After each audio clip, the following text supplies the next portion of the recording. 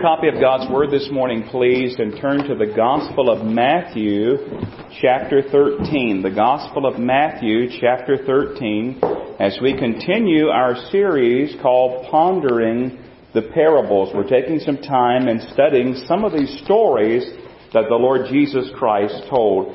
Matthew chapter 13 will be there in just a moment. If you were to travel back in time to January the 6th, 1850, and go to Colchester, England, you would find that there was a hard-hitting blizzard going on that day. And in fact, it kept most worshipers at home. At the Primitive Methodist Chapel on Artillery Street, only about a dozen people showed up for the service that day. And it became apparent after a while that even the preacher himself was not going to arrive. And so you have a dozen people there. They're assembled for a service in the middle of a blizzard. So an unlettered man, he rose and spoke haltingly from Isaiah chapter 45 and verse 22. Then the crowd dispersed, thinking that the day's service was a loss. What they did not realize was a 15-year-old boy had ducked in the room to escape the snowstorm. And upon hearing that sermon from that unlettered man, he was saved. He was gloriously brought to the Lord Jesus Christ. And years later, that boy, Charles Spurgeon, known today as the Prince of Preachers, I have his portrait hanging in my study next door. Here's what he said. Think about his beginning in his journey of faith as he ducked into that church on a blizzard-filled morning hearing a simple sermon. Here's what he wrote. Don't hold back because you cannot preach in St. Paul's. Be content to talk to one or two in a cottage. You may cook in small pots as well as big ones. Little pigeons carry great messages. Listen, even a little dog can bark at a thief, wake up the master, and save the house. Do what you do right thoroughly, pray over it heartily, and leave the result to God. Beloved, that's good counsel. We live in a day where we seem to be enthralled by that which is bigger, that which is fancier, that which is shinier. We highly value those things. We think those things are the best things. In fact, some have gotten to the point in their lives where they despise smallness. And that same thing, that same mentality can infect a church family. Years ago, Kent and Barbara Hughes, they struggle with this. They tell about it in their book called Liberating Ministry from the Success Syndrome. Some of you deacons remember that we studied through that at one of our deacon training time in our supper. Liberating Ministry from the Success Syndrome. Here's what happened. Early in their ministry, Ken and Barbara Hughes were given a promising church plant in Southern California. And everything seemed to be just right. It was going to just flourish and prosper. But in fact, the work began to flounder. And Kent grew very, very discouraged. Here's what he said. If church attendance was up, I was up. If it was down, so was I.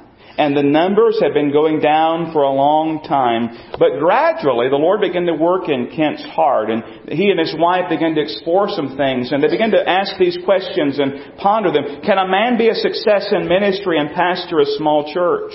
What is failure in ministry? What is success in ministry?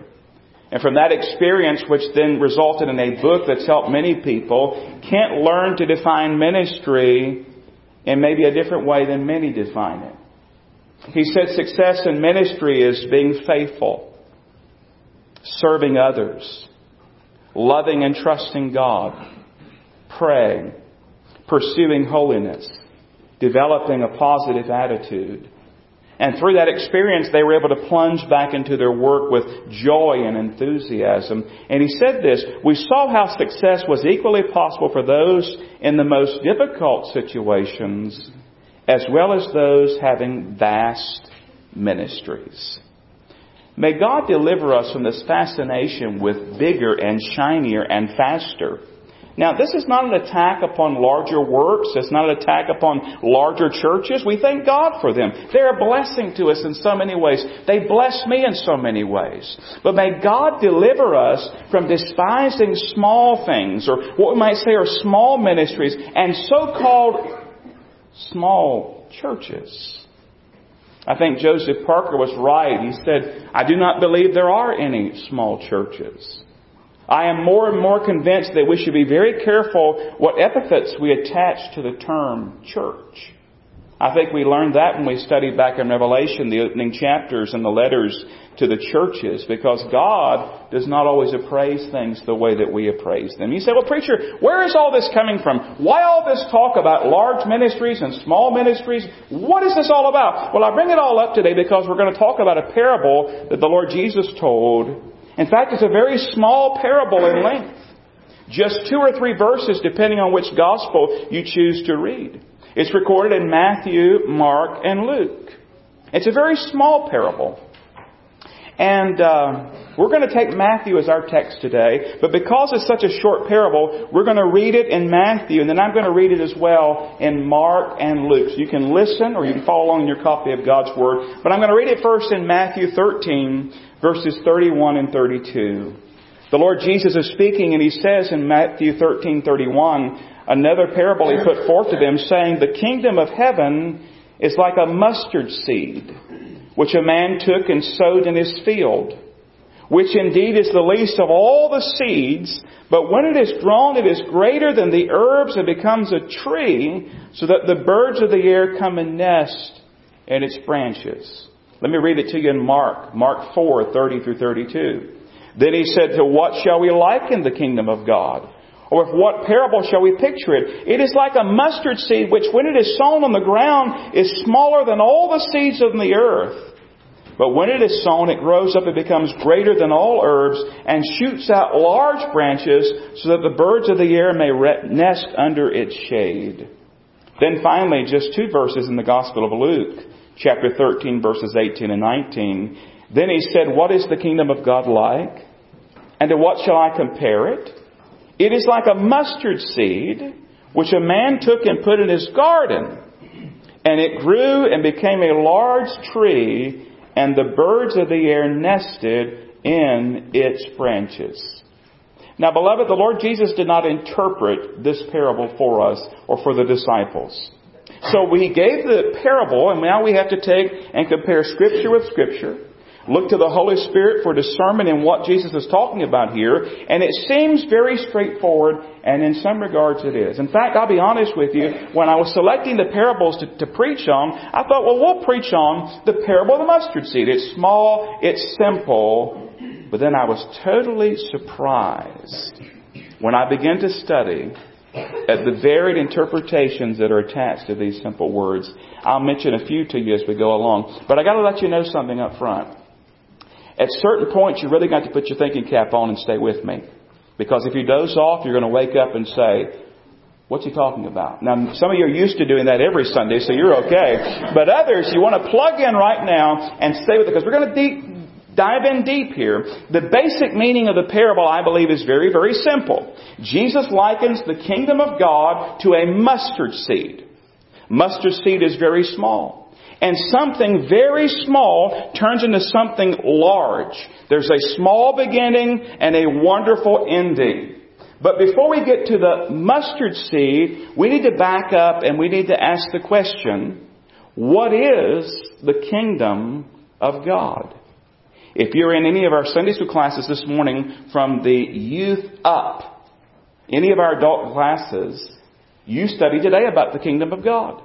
Matthew chapter 6, verse 33. But seek ye first the kingdom of God and His righteousness, and all these things shall be added unto you. A wonderful lesson. If you weren't here, you missed it. So what is the kingdom of God? Because He says, what shall we liken the kingdom of God? How shall we picture the kingdom of God? Well, first of all, what is He talking about? What is the kingdom of God? Well, let me give you a very broad definition from Graham Goldsworthy. And here's how he concisely tells us what the kingdom of God is. And it makes a lot of sense. The kingdom of God involves God's people in God's place under God's rule. It involves God's people in God's place under God's rule. Now that's a very broad definition. And it's a good definition. But I want to get a little more specific. Now here's a point. If you're satisfied with that, you can kind of take a nap for the next 3 or 4 minutes. And I'll pick you up when I ride back around the block, okay? But for those who want to go just a little bit more specific on this, I want to walk you through some of the various concepts of the kingdom of God, okay? There are basically four. If you go and you get a book by Charles Ryrie called Basic Theology, and you look up the kingdom of God, you would read about four various concepts that involve the kingdom of God. And I want to walk you through them real quickly, okay? Number one, there's the universal kingdom. The universal kingdom. And that is the fact that God is the ruler of the whole world. And may I just stop and say right now, Amen! God is the ruler of the whole world. In fact, I was praying through Psalm 103 yesterday. And as I was praying through Psalm 103, I came down to verse 19 and I read these words. The Lord has established His throne in heaven and His kingdom rules over all. There is no place in all of the world or universe or anything we can imagine where God is not in control. There's the universal kingdom. That's one concept. Then there's the Davidic Messianic kingdom. You say, well, preacher, what in the world is that? Well, we go back to the Old Testament, read about a man named David. And David was a king. And David had a kingdom. And by the way, David's kingdom was a kingdom that never ended. You say, wait a minute, preacher, I thought it ended. No, because there's coming a day where the Lord Jesus Christ is going to take up the throne of David. And He's going to rule in the Messianic kingdom. So there's the Davidic Messianic kingdom. And then there's a third one. There's the spiritual kingdom. You say, well, preacher, what in the world is that? Well, that's the kingdom of all the believers, all those that are saved, and that includes you and me. Jot this reference down if you're taking notes, Colossians 1:13. Colossians 1:13 says He has delivered us from the power of darkness and conveyed us into the kingdom of His Son, of the Son of His love. And so there's the spiritual kingdom. And then there's one more. And really this hits at the heart of what He's talking about here in Matthew 13. There's the mystery form of the kingdom. There's the mystery form of the kingdom. You say, well, preacher, what in the world are you talking about? Well, if you're in Matthew 13, back up to verse 11. And in verse 11, we're in the same chapter. The disciples just asked Him, why do you speak to the people in parables? And here's what Jesus says in Matthew 13:11. He answered and said to them, because it has been given to you to know, watch this, the mysteries of the kingdom of heaven, but to them it has not been given. The mysteries of the kingdom of heaven. Now, when you see that word mystery, you might think of Agatha Christie. You might think of some late night movie. You might think about a mysterious thing or something weird or spooky or something like that. No. The mystery being talked about here is things that were not previously revealed. Things that were unknown that Jesus is now revealing to them. It was a mystery and now Jesus is giving them information. And the mystery form of the kingdom begins when Jesus begins teaching about the kingdom, and it will end, if you will, at His second coming. In other words, it's the kingdom that encompasses the time between His first coming and His second coming. And so it involves the time we're living in right now. You say, well, what is there about this kingdom? I don't get it. Well, the ruler is God. And He's ruling right now. And He's ruling over a people upon the earth. And by the way, He rules over all people. Not just those who are saved, but those who do not know Him, those who oppose Him. They're relating to Him in some way, shape, or form in this kingdom. And so we have this mystery form of the kingdom. This time between Christ's first coming and His second coming. In other words, He began teaching about the kingdom. When He comes back, He'll actually establish His kingdom and He'll rule and reign on the throne of David and that Messianic kingdom. You say, well, preacher, I don't get it. What's the big deal? What does that mean to me now as a Christian? Zuck and Swindoll said believers today are living between the first and second advents of Christ under the provisions of the new covenant. Listen, they're participating in a form of God's kingdom, but are yet awaiting its full consummation when Christ established His reign upon the earth. You say, well, okay, well, how does that relate to me now? Listen to what they say. Understanding God's plan helps us to know God better. Understanding His plan helps us to know God better. We also find encouragement in knowing that God does have a plan. He knows the end from the beginning. All of human history, all of human experience is under His rule and His design. In the face of uncertainty, are you facing any uncertainty today? Do you see any uncertainty in our world? If not, you haven't watched the news lately. You haven't picked up a newspaper. Look at all the uncertainty in our world. In the midst of all the misfortune, the things that we face, Christians can take confidence and be sure that God is in control. And watch this. As He rules the affairs of the nations, so He rules the affairs of our lives according to His sovereign will. Now, can I just tell you, what an encouragement to know this morning that God is in control. It doesn't matter if Hillary gets in the office. It doesn't matter if Donald gets in the office. It doesn't matter who gets in the office. God is in control. Doesn't matter what goes on in our world. Whether you have Brexit, you have the economy collapsing, the economy prospering, whatever's going on, I am rejoicing today in knowing that He is in control. And He rules over all the nations. And He rules over my life. And He rules over your life.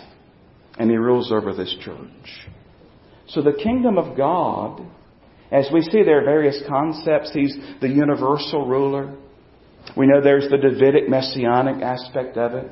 There's the spiritual aspect of it where all of us are placed in the kingdom of God. Then there's this mystery form where Jesus is beginning to reveal to His disciples and thus to us what the kingdom is. This time that we're living in a form of God's kingdom where we're relating to Him between His first coming and His second coming. But we're looking forward to that day when He comes and He takes up His rule and reign literally upon the earth.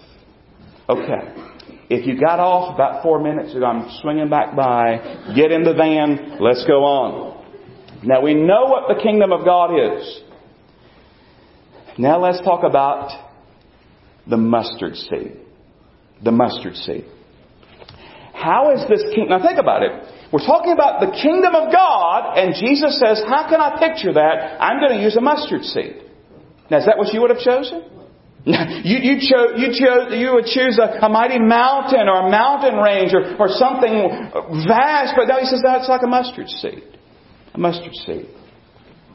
Jesus said that the mustard seed was the least of all seeds or smaller than all the seeds. Now did you know that some people when they read that they jump all over the Bible and say, see, the Bible is full of error. Jesus was wrong. The mustard seed is not actually the smallest of all seeds. He was wrong. But He wasn't wrong. There's a simple answer to that objection. Listen to what one writer said. The seed was in fact the smallest of the garden seeds known. Orchard seeds, though smaller, were unknown in that part of the world. He's talking to a literal people. And in their world, the smallest seed that they knew about was the mustard seed. Also, smaller than a mustard seed was a proverb by which the people referred to something unusually small. If you go read in Matthew 17:20, you'll find it talks about faith as small as a mustard seed. So there's no error here. This is the Lord Jesus speaking. So you have this little seed, the small seed, and it's planted, and it grows into what Jesus calls a tree. I began to study about the mustard seed. I'm told that the mustard plant grows and grew to a great height in one season, anywhere from 12 to 15 feet. He says it's a nesting place for the birds of the air. I'm told as I studied that it looks more like a bush than a tree, but it's large enough for the birds to hang out in. And so you have this mustard seed, this tiny little seed, grows into this big bushy tree that birds can hang out in. Now that seems pretty simple, doesn't it? Talk about the birds. The birds come and nest in its branches. They rest in its shade. But you'd be amazed how many different interpretations that Bible students put with these birds. Now, I thought it was pretty simple, but they said, no, these birds have a meaning behind them. In fact, as I studied it, there were 3 main camps. Now, again, if you want to take a nap right now, I'll pick you up in a moment. But let me give you the 3 camps that these birds fall in. Camp number 1, we would call them dirty birds. Dirty birds. And there are those, scholars, Bible students, those who love God, love His Word, they say these birds, they represent evil people. They represent evil. They represent unbelievers. And where do they get that from? Well, they get it from the parable of the sower. We studied the parable of the sower, same chapter. You find the parable of the sower. You have the birds that came and did what they do with the seed. They snatched it away.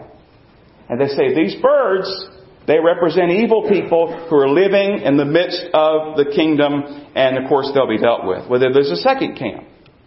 And the second camp says, no, these birds represent the Gentiles. The Gentiles. And they use a lot of Old Testament passages to prove that. They go to Ezekiel 17:23 and 31:6 and Daniel 4:21, and those passages prophesy that the inclusion of Gentiles in the kingdom, the Gentiles, we're going to be allowed into the kingdom. They say that those birds that are nesting in the kingdom of God, they represent the Gentiles. Then there's a third camp. The third camp basically says this. What Jesus is saying is basically this. The birds just show that the kingdom is a blessing. Just as a tree is a blessing to a bird. And so they say, just as a bird is blessed by the tree, that's the picture here. They use this Old Testament. In the Old Testament, a tree large enough to support nesting birds was considered prosperous and healthy. Psalm 104 verse 12. Those Ezekiel passages again. That passage in Daniel. And so you say, well, preacher, which is it? Are they dirty birds? Are they Gentiles? Or are they just blessed little birds? I don't know. I lean toward camp 3. They're just blessed. But here's what I say all that to say this. Remember when we first started studying parables? We mentioned to you the fact that don't get sidetracked. Don't get so tied up in every little thing of the parable that you miss the main point of the parable. Because in reality, it doesn't matter whether those are dirty birds or Gentile birds or just blessed birds. It doesn't change the main point of the parable. Don't miss the main point. You say, well, preacher, what is the main point of the parable? I believe it's this. The kingdom had a small beginning, but has grown into something much greater. Just as you take a little mustard seed and you plant it in the garden, you plant it in the ground, and that little tiny seed grows into this large bushy tree, 12 to 15 feet in height, and the birds can come and nest in its branches. Now think about the beginning of Christianity. You have Jesus. And who does He choose to carry on His work? You ever thought about that? He's going to pick 12. Would you have picked the 12 He chose? By the way, we're going to do a study later on this summer. I think it starts August the 5th, Wednesday nights, on the 12 disciples. I'd love for you to come get a book as you leave today. Come and join us for that. But here's the point. He picks these 12, ex-fishermen, ex-tax collector, this ragtag group of guys. When you look at the 12, who would have predicted that the whole thing would even get up off the ground, much less turn the world upside down? We know, of course, this is the work of Almighty God. And it's marvelous in our eyes. Small beginnings. Think about it. Peter, he spent most of the time with his foot in his mouth. All these different guys. But Jesus changed them and used them, and God used them. Small beginnings, but look at it now.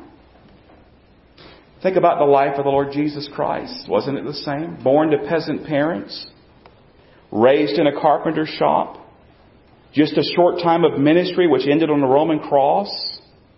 But of course it didn't end. Why? Because He rose again victorious. And because He lives, you can live. If you come to Him in faith. Such small beginnings, but what a wonderful end. The King of Kings and Lord of Lords. One day every knee shall bow and every tongue shall confess that Jesus Christ is Lord, to the glory of God. But think about His life. Who would have predicted?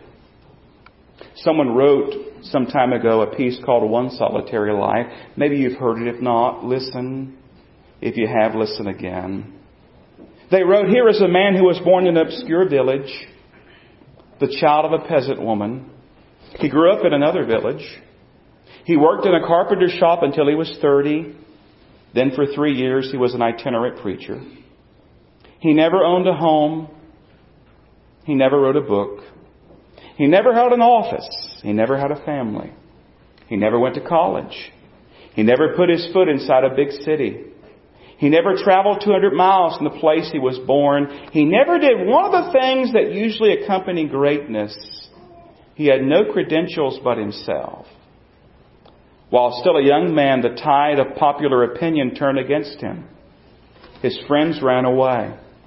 One of them denied him. He was turned over to his enemies. He went through the mockery of a trial. He was nailed upon a cross between two thieves. And while he was dying, his executioners gambled for the only piece of property he had on earth, his coat. And when he was dead, he was laid in a borrowed grave through the pity of a friend." This was written some time ago. It says 19 long centuries have come and gone. And today he is a centerpiece of the human race and leader of the column of progress. I am far within the mark when I say that all the armies that ever marched, all the navies that were ever built, all the parliaments that have ever sat, and all the kings that have ever reigned put together have not affected the life of man upon this earth as powerfully as has that one solitary life. Small beginning has prospered into something glorious. Beloved, can I say to you today, do not despise small beginnings. Why? Because little is much when God is in it. That's an old song. You remember ever singing that? Little is much when God is in it. Haven't sung it in a while. I haven't thought about it in a while. But how true it is. Just as the mustard seed reminds us. Have you ever thought about the fact that much of God's work in our world today, listen, much of God's work in our world today goes on unnoticed. It goes on slowly. It goes on personally. It goes on in small places, in quiet places, often one-on-one, often unannounced, unheralded, unreported, but God is at work. Beloved, let us rejoice today in knowing and understanding that God is not looking for the big and the shiny and the flashy. God is looking for faithful men and women, boys and girls, teenagers who will follow Him day by day, plodding along faithfully. Just plodding along faithfully, doing His kingdom work for His glory. Ponder that. Bigger is not necessarily better. Little is much when God is in it. And God wants to use you, and God wants to use me in whatever sphere He's placed us, and whatever relationships we have, and wherever it is He's planted us, He wants us to bloom for Him and prosper for His honor and His glory. Little is much when God is in it. May we faithfully serve Him day by day, week by week, month by month, year by year, remembering the mustard seed. Starts out small, looks insignificant. It's not going to make a big difference, but it's sown and it grows and it's a blessing to so many. Father, I thank You today for this parable. And I thank You, Lord, that You're not taken up and captivated by so much of what puts us in awe. You weigh things out. You see things as they really are. And Father, I pray that you would help us not to despise small things, and not to despise things that seem so insignificant to the world, but to realize that's often where you're at work. And may we faithfully follow you and serve you. And Lord, as we were challenged in our Sunday school classes this morning, may we seek first your kingdom and righteousness, and then leave to you to add all those other things. Father, I pray if anyone's here today who's never entered into the kingdom of God, they don't know Jesus Christ as Lord and Savior, I pray right now your Holy Spirit would touch their heart and bring them to faith in Christ. And then there might be some today that they're growing discouraged. Maybe there's a Sunday school teacher and they're wondering will their class ever grow. There's someone who's laboring in a difficult place at work or somewhere else. Lord, we're in your kingdom. We're serving you. Help us, Lord, to be faithful and be used of you. Would you work in hearts and lives as only you can? We love you and we praise you and we thank you for this time. And we thank you most of all for Jesus. And it's in His name we pray. Amen. Our closing hymn this morning, as the altar is open, if you would like to come to faith in Christ today, we'd love to take a Bible and share Christ with you. You want to come and pray. Maybe God has spoken to your heart. I don't know how He may have used this message in your life today, but as He's speaking to your heart, would you come and pray, and would you give those things to Him? We would invite you to do so. 241 is our closing hymn. Breathe on me, breath of God, fill me with life anew, that I may love what Thou dost love and do what Thou wouldst do. The altar is open as we stand and sing. 241, you come as God leads you. 241, breathe on me, breath of God.